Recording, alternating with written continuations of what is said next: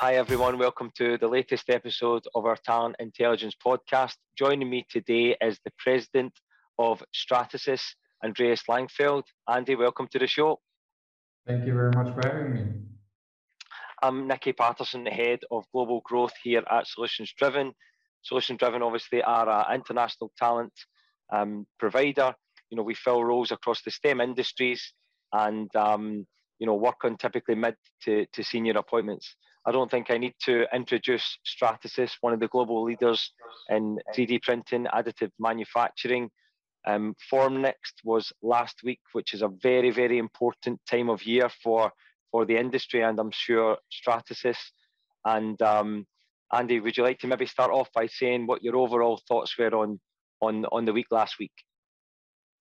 So there is a couple of thoughts. First of all, we saw it throughout this year so far that there is a speeding out of the pandemic when it comes to business. So we see a very strong business recovery. And that was basically reaching its highlight of the year with the Formnext exhibition last week, where we had our team present, not size-wise, not the same amount of people as usually, but still a decent amount of Stratasys employees motivated to win customers. And we did actually see a good amount of traffic. So I was surprised, when you have low expectations, they can only be overachieved, but they have been overachieved by a very good mix of visitors, but high quality meetings, a couple of deals closed at the booth. That's what we celebrate the most, obviously. Mm-hmm. But it is obvious that on the one hand, people are seeking the face-to-face again, if allowed by pandemic circumstances. So there may be phases where it's becoming less again, but that's where we have our digital routes to market to still stay connected online or via webinars and so forth. So I think we now have a good mix to cope with whatever situation may come, but it was good to see the traffic of prospects and customers last week. And it was also amazing to see the sparkle in the eyes of the people, internal Stratasys people when they met again. Yeah. And when they had a beer at the bar, all Corona compliant, but still they met, they had a chat, they spoke about family, not only online about the business. And that's just so super important for the team spirit. And you could feel it at the booth, everyone super engaged. And with the portfolio that we have in the back now, the 5 technologies, solutions that are addressing each and every single step across the product development lifecycle, we can be proud, and we have shown that pride with excitement and, as I said, the sparkle in the eyes.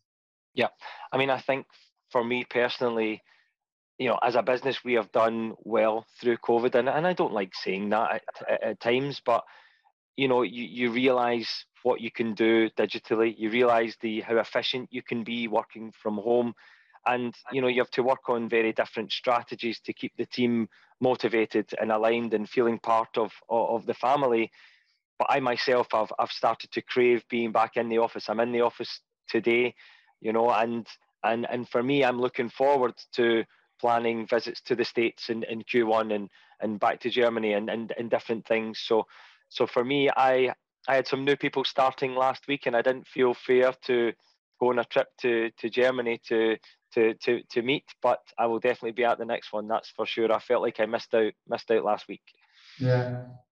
So, as part of this podcast, we've had a lot of guests from SaaS, from software, high growth companies, startups, with focuses on, hiring, focuses on, learning management, focuses on culture, diversity. And really, this is the first we're focused on, I guess, the manufacturing industry. Now, I myself have been really keen and really the whole 5 years I've been at Solution Driven, 3D printing is always something that's caught my eye. It's something to me that is, it's manufacturing, but it's technology, right? It's science. It kind of brings everything into one. You've had a very interesting career and journey, with Stratasys, Maker bought back to Stratasys, and now, as the president of Stratasys, an amazing role, right? And it would be good to just understand that journey, and even if you wouldn't mind quickly giving us a couple of minutes on what the last 10 years has been like for you. A very exciting ride. So I tell you a secret. When I took the first job at back then Objet, before the merger with Stratasys, I was starting as a sales assistant. And before that, I went to university. I've been working in the US for a startup. And I still remember because the salary was not so great when I started. And I still remember little bit better now, right? Just a little better now. Yeah, it improved a little bit though. But my mother said back then, now you went to university and gained some experience in work life, and now you're taking this job. What the heck?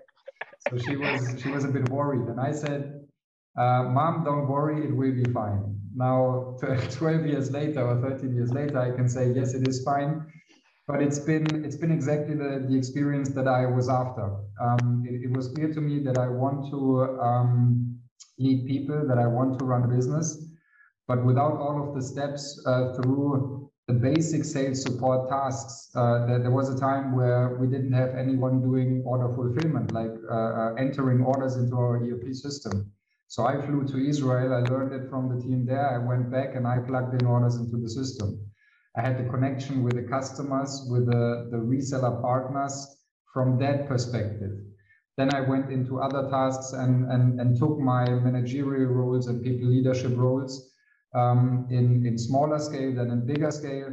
Then I had a challenging time at MakerBot where we were facing a difficult time in the market in terms of expectations versus reality. You remember the hype where Obama spoke about 3D printing and everyone believed that next year every person on earth will have a 3D printer at home. Didn't happen. And then I had to restructure and reorganize a little bit. So also tough jobs where you maybe have to downsize certain teams. But all of these experiences are giving me now at least the comfort that I can deal with the complexity of the business. I can deal with the challenges that are ahead. Not only selling, prototyping, and talking about manufacturing, but finally selling into manufacturing. So that's basically challenges that we have right now. And all of the steps I took in my career so far have helped me to be prepared. And I always told myself for each career step, because I believe there is a natural limit for every person. And every time you get a promotion, you need to ask yourself, is this still under control or am I above my natural limit? Because if you're above the natural limit, you would be a poor boss leader in whatever function. So I'm very sensitive to the feedback I'm getting from the people because they are the first to somehow let me feel that, okay, Andy, that's now a step too big. But so far, I think it's under control. It's interesting, right? I mean, and I've talked about this to lots of sales or go-to-market leaders, CROs in the past, where that in most cases, especially SaaS companies, it's SDR, it's AE, it's sales director, it's VP of sales, and it's a very straight line. And I think COVID's made people really. Am I making an impact in what I'm doing here? Is there something else that I'm more passionate about? Where am I most suited? And I think people are evaluating themselves more than they ever have, evaluating their employers and colleagues more so. How do you know then? I mean, I guess I really like the way you said that, the natural limit. And I think people under you you'll quickly know if you're not delivering for them. So how have you always managed to make sure you deliver for the people under you? First of all, you have to really embrace that as one of your main tasks when leading people. You are working for the people, not the other way around. Mm-hmm. Because the best salesperson I have in the team is selling machines. It's not me. Although in my career I may have been selling machines, I would now still say that this person is better than I've ever been. Yeah. So I think understanding that working for the people is part of the job, a big part of the job. and having this emotional connection to the team. If you're not emotionally connected and you can tell by the look on someone's face that something is not sitting right, or on the other hand, the person is happy and ready to perform, that's the secret. Because if a person is happy and you have bigger belief in that person, you can also be a bit nasty and be challenging and say, you know, this is not enough, you can do much more. But if you see that the person has some sort of a barrier to perform, I need to remove that barrier first of all, and then I can judge. Yeah. But I think that's the whole secret, embracing it as part of the job, to work for the people, and having this emotional connectivity to the people and listening to their feedback. I still love the fact that when, and you know the business, when people from my team are being contacted by headhunters, by competitors, they are coming to me and telling me, and they're asking me what I think. And I'm taking myself out of my current job, and I said, okay, let's review it. I mean, as your boss, I'm saying, no way, you're not leaving. You're going nowhere. But the fact that you are considering means that something is not right now. And let's analyze that. And maybe the conclusion is that, yeah, maybe you should leave and take the next step somewhere else. I'm open to those discussions, because I'm not mixing it with rather the opposite. I think it's a sign of loyalty when you talk to the people first, or to the employer first, before you put them in front of made decisions. You know, a lot, especially in the sales side, you know, I heard a stat a few weeks ago that 30% of the global workforce has moved job in the last 18 months. And I know that, you know, we are having to work that little bit harder to entice top talent from one company to another. Some have that loyalty to the employer because they've been through the pandemic together. Others see that the grass is greener and are looking to capitalize, right? You know, I've always felt that having that open and honest relationship with your team, you know, if they're doing a good job and we're doing a good job, people are going to come for them. And I guess there's only so much you can do to make them want to stay as well, right? I think it's got to be both sides. In terms of Stratasys, you know, I won't say who, but I've done a little bit of homework and asked some people opinion of yourself, and get the same answer quite a lot. You know, very charismatic, you know, very well networked, gets on with everyone. You know, when he leaves a room, everyone's laughing and joking, and, you know, clearly the culture that you're trying to build within the different teams and the dynamic, you know, is super important to you. Have you found that difficult during the pandemic, where people are a bit more remote? It's been difficult, but it's you know, you need to find new ways of achieving the same goal, because you know, if it's the personal hug that is making people feel comfortable, then of course that's not possible. But emotional connection can happen also remotely. So I think it's finding new ways, and it is hard work. I mean, when you have 100 and close to 160 people, when you have the transformation of the company, you're adding new technologies, you're focusing on polymer, you have a lot of demand to catch. It's hard work to take the time and have the 5-minute conversation with randomly employees across the organization. Mm-hmm.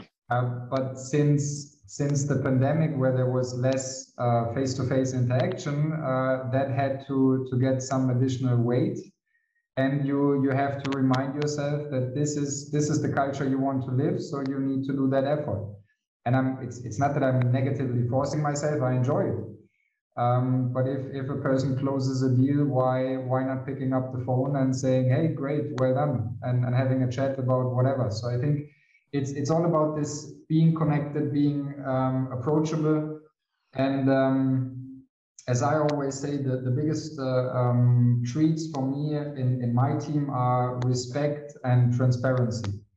So transparency, first of all, respect. When you're respectful, it means a lot, and you can respect any function within the organization, because everyone is contributing, everyone is working hard, no matter what the deliverable is in the end. And if you mix that with the transparency, then you can say whatever it is. You can criticize, you can punish, you can do whatever you want, but you're transparent. You're telling, okay, why do I feel happy or not happy about your performance? And if you do it in a respectful way, honoring the individual that you're talking to and the individual problems, the individual ambitions, or the individual environment, then nothing can actually go wrong, and that's something you can do face to face or online. See, I found totally agree. Love both of those values. I think I've grown up with, obviously in a pro sport environment, it's always been quite transparent. If you're not doing a good job, you get told very quickly, or you're sitting watching. But for me, I've found in sport as I've got older, and even in business, that transparency sometimes is tough for people to accept, and it's almost tougher to accept being remote. It's quite easy to hide behind a laptop and how are you feeling? Fine, yep, okay, and move on to the next one. Or you miss a target and you can go a little bit silent. If you're in a room full of people, it's tougher to hide. So I've definitely heard a lot of leaders say it's been hard to be transparent and as challenging. So it's interesting to hear that that's almost stepped up a notch for you. But who wouldn't want the phone picked up to them, right? I think it's not related to COVID or not. It's I think transparency has an issue of scale, because when you have to be transparent about more and more topics to more and more people, you simply fail to accomplish. And then the lack of being transparent about a specific topic may be perceived as, you're hiding or something. So there is a risk to it. But the people that know me who know me, they understand I'm not consciously hiding anything.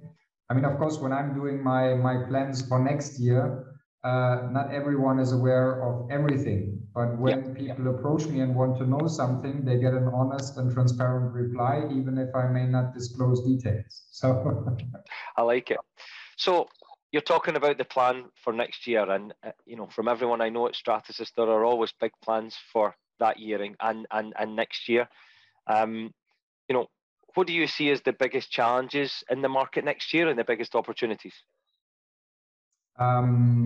That's a good question. The biggest, I mean, there is some uncertainty. You don't know how COVID will evolve, how quickly e-mobility will kick in terms of product development life cycle, which is creating business in additive on the prototyping side at least. So there is some uncertainties, and the challenge is to plan in a way that we are prepared for the growth opportunity that we can capture. Mm-hmm. But not risking that we're now over-investing into people, into everything, and then we may fail to deliver due to macroeconomics.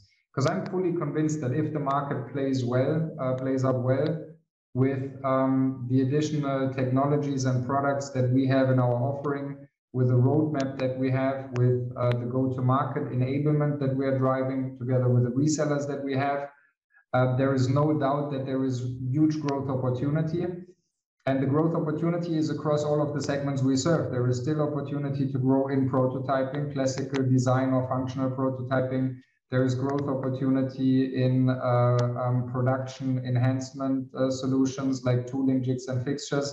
And there is definitely growth in additive manufacturing of products. So if you think about supply chain disruption, that for me is one of the biggest business drivers in the near future. We have Siemens Mobility as a customer, for example, who went from holding inventory to producing spare parts for trams and trains on demand. And that's just a testimonial that there is also many, many more companies considering it, because it's also touching on sustainability. If you don't ship spare parts across the globe with trucks and ships and airplanes, it's positive carbon footprint. And then producing on demand, that is something that is being considered by many companies. Yeah, I mean, we just had COP26 in my home city, of Glasgow, and clearly that is a huge thing for everyone.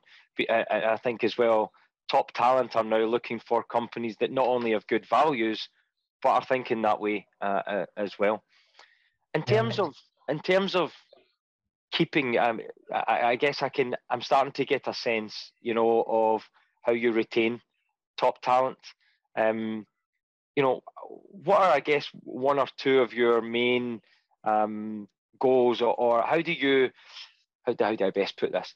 What are one or two of your main focuses to hire top talent? Like, what are the one or two things that really make top talent stand out to you and convince that you're hiring someone good?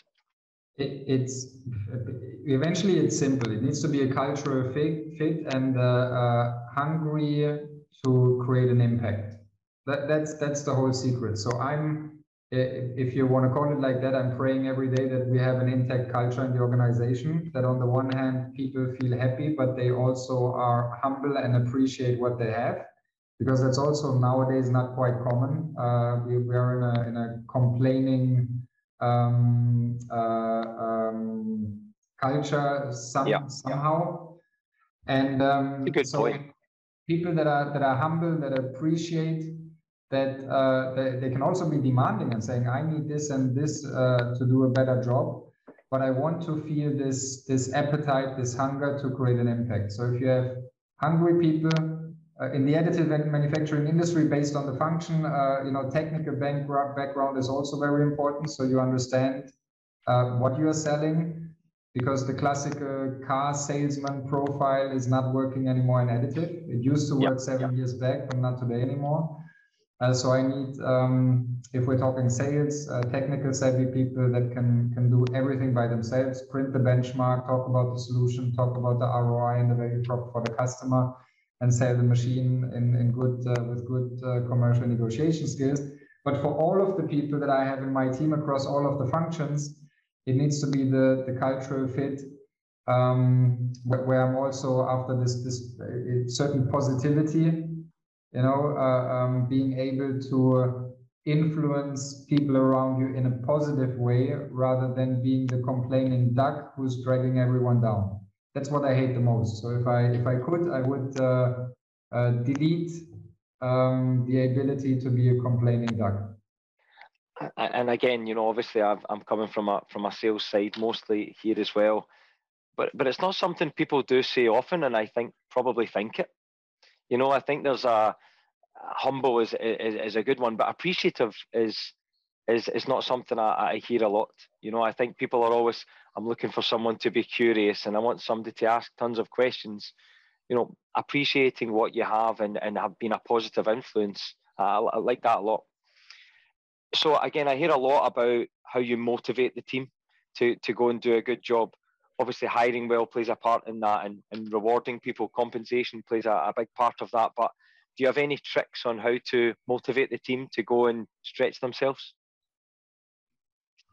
It's going back to the same treats. It's the emotional connectivity. When you feel being part of a team, you are motivated to deliver for the team.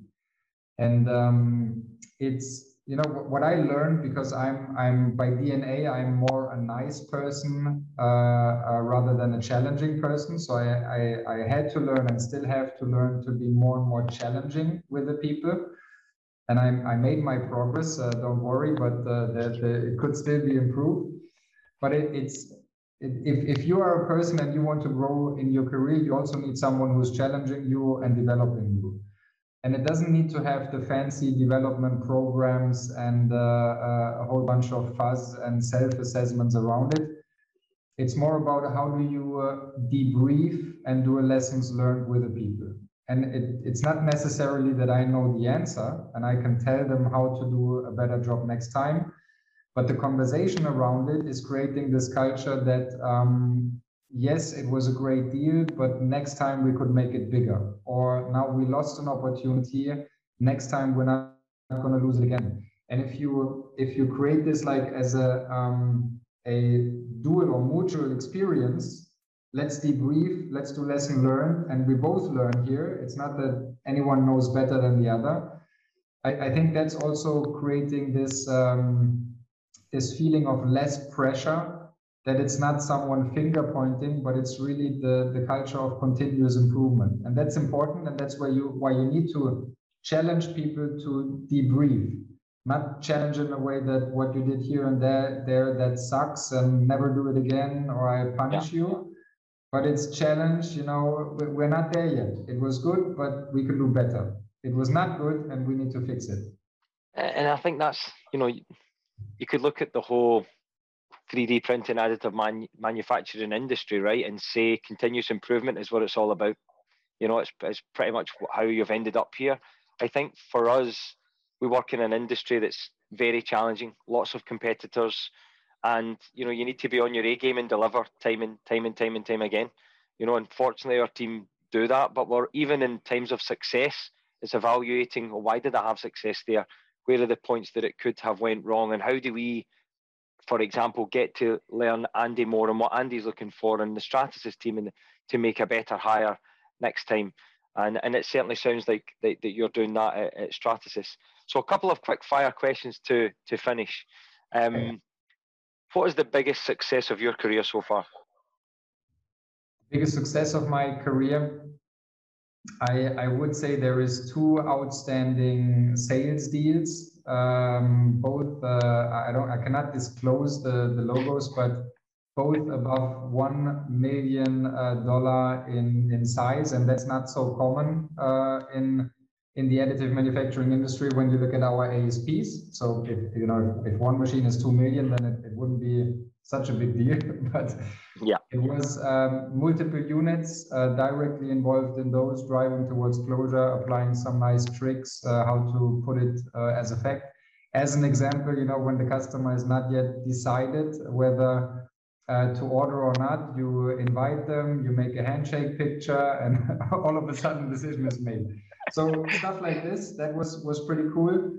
But there's also the little ones. And I'm proud actually that I still hired more people in my career than I fired. Good one. And that's actually, I cannot tell you how many people I hired, but I can tell you exactly how many I fired, or had fire is the wrong word, how many I had to let go for various reasons. And that's a painful number that I always want to have in my mind. And I always want to, it's not a success, but what I see as a success in terms of my leadership execution is that when we let go people, I want to be personally involved and offer my face to the person to yell at.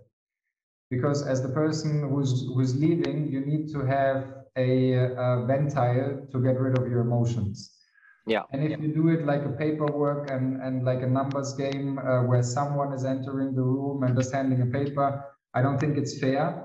So that's why I have this number in mind. I'm not saying that it's a success, but I celebrate the fact that I'm still sticking to this rule because it's crucial for culture. Awesome. And as someone that hopes to work with you a lot on the recruiting side, that really protects your 12-month guarantee as well, knowing that you don't fire very often. So that's good to know. Is there any one moment in your career that stands out as the biggest lesson you've learned? The biggest lesson I've learned. So it could have been a moment of something didn't go well. You make me feel like I'm in a job interview, because that's the classical questions, right? So I've learned from my MakerBot experience when you enter a responsibility as a general manager, you need to do a lot of compliance checks. And I haven't done all of them, which created some surprises. So there was no big drama in terms of legal liabilities, but there was some financial impact that I was not aware of, and so I'm now better in doing my homework before I take over any business. And then last one would be, what's an interesting fact that people wouldn't necessarily know about Andy Langfield? I think I'm too boring for any interesting facts, but I'm 40 years old and maybe is it interesting? I'm still playing soccer once in a while. And I hated, you may be able to testify. As a soccer player, you hate to run without a ball. And I found my passion of running beginning of COVID, actually. because I'm not forcing myself anymore or pressuring myself. So I'm just running for, you know, being outside and completely detaching my brain from work. But it's usually the time where I think most about work, because all of a sudden it's there. But I found passion in doing such a boring thing like running, and now I do it 3 to 4 times a week. So I think, and I think that's really important, right? Because for me, last year, I'll be very honest, you know, I probably worked too much, and similar again this year. You know, I said to myself, I'll take some time off for a summer vacation. That didn't happen due to COVID, and I'll do it later in the year, and you don't get to it, and then you hire, and there's always something else you can pour yourself into. And, you know, for me, sport or soccer is that one fix where you can completely switch off. You know, I do a little running myself, and like you, that's typically the time you're putting your go-to-market strategy in place for next year. So, so if anyone sees Andy running, don't stop him. He's in the middle of planning his next £1 million deal. Exactly. Andy, you've been a great guest. Thank you for answering some of these questions, and I look forward to sharing this with our network very, very soon. Thank you. Thank you very much. My pleasure.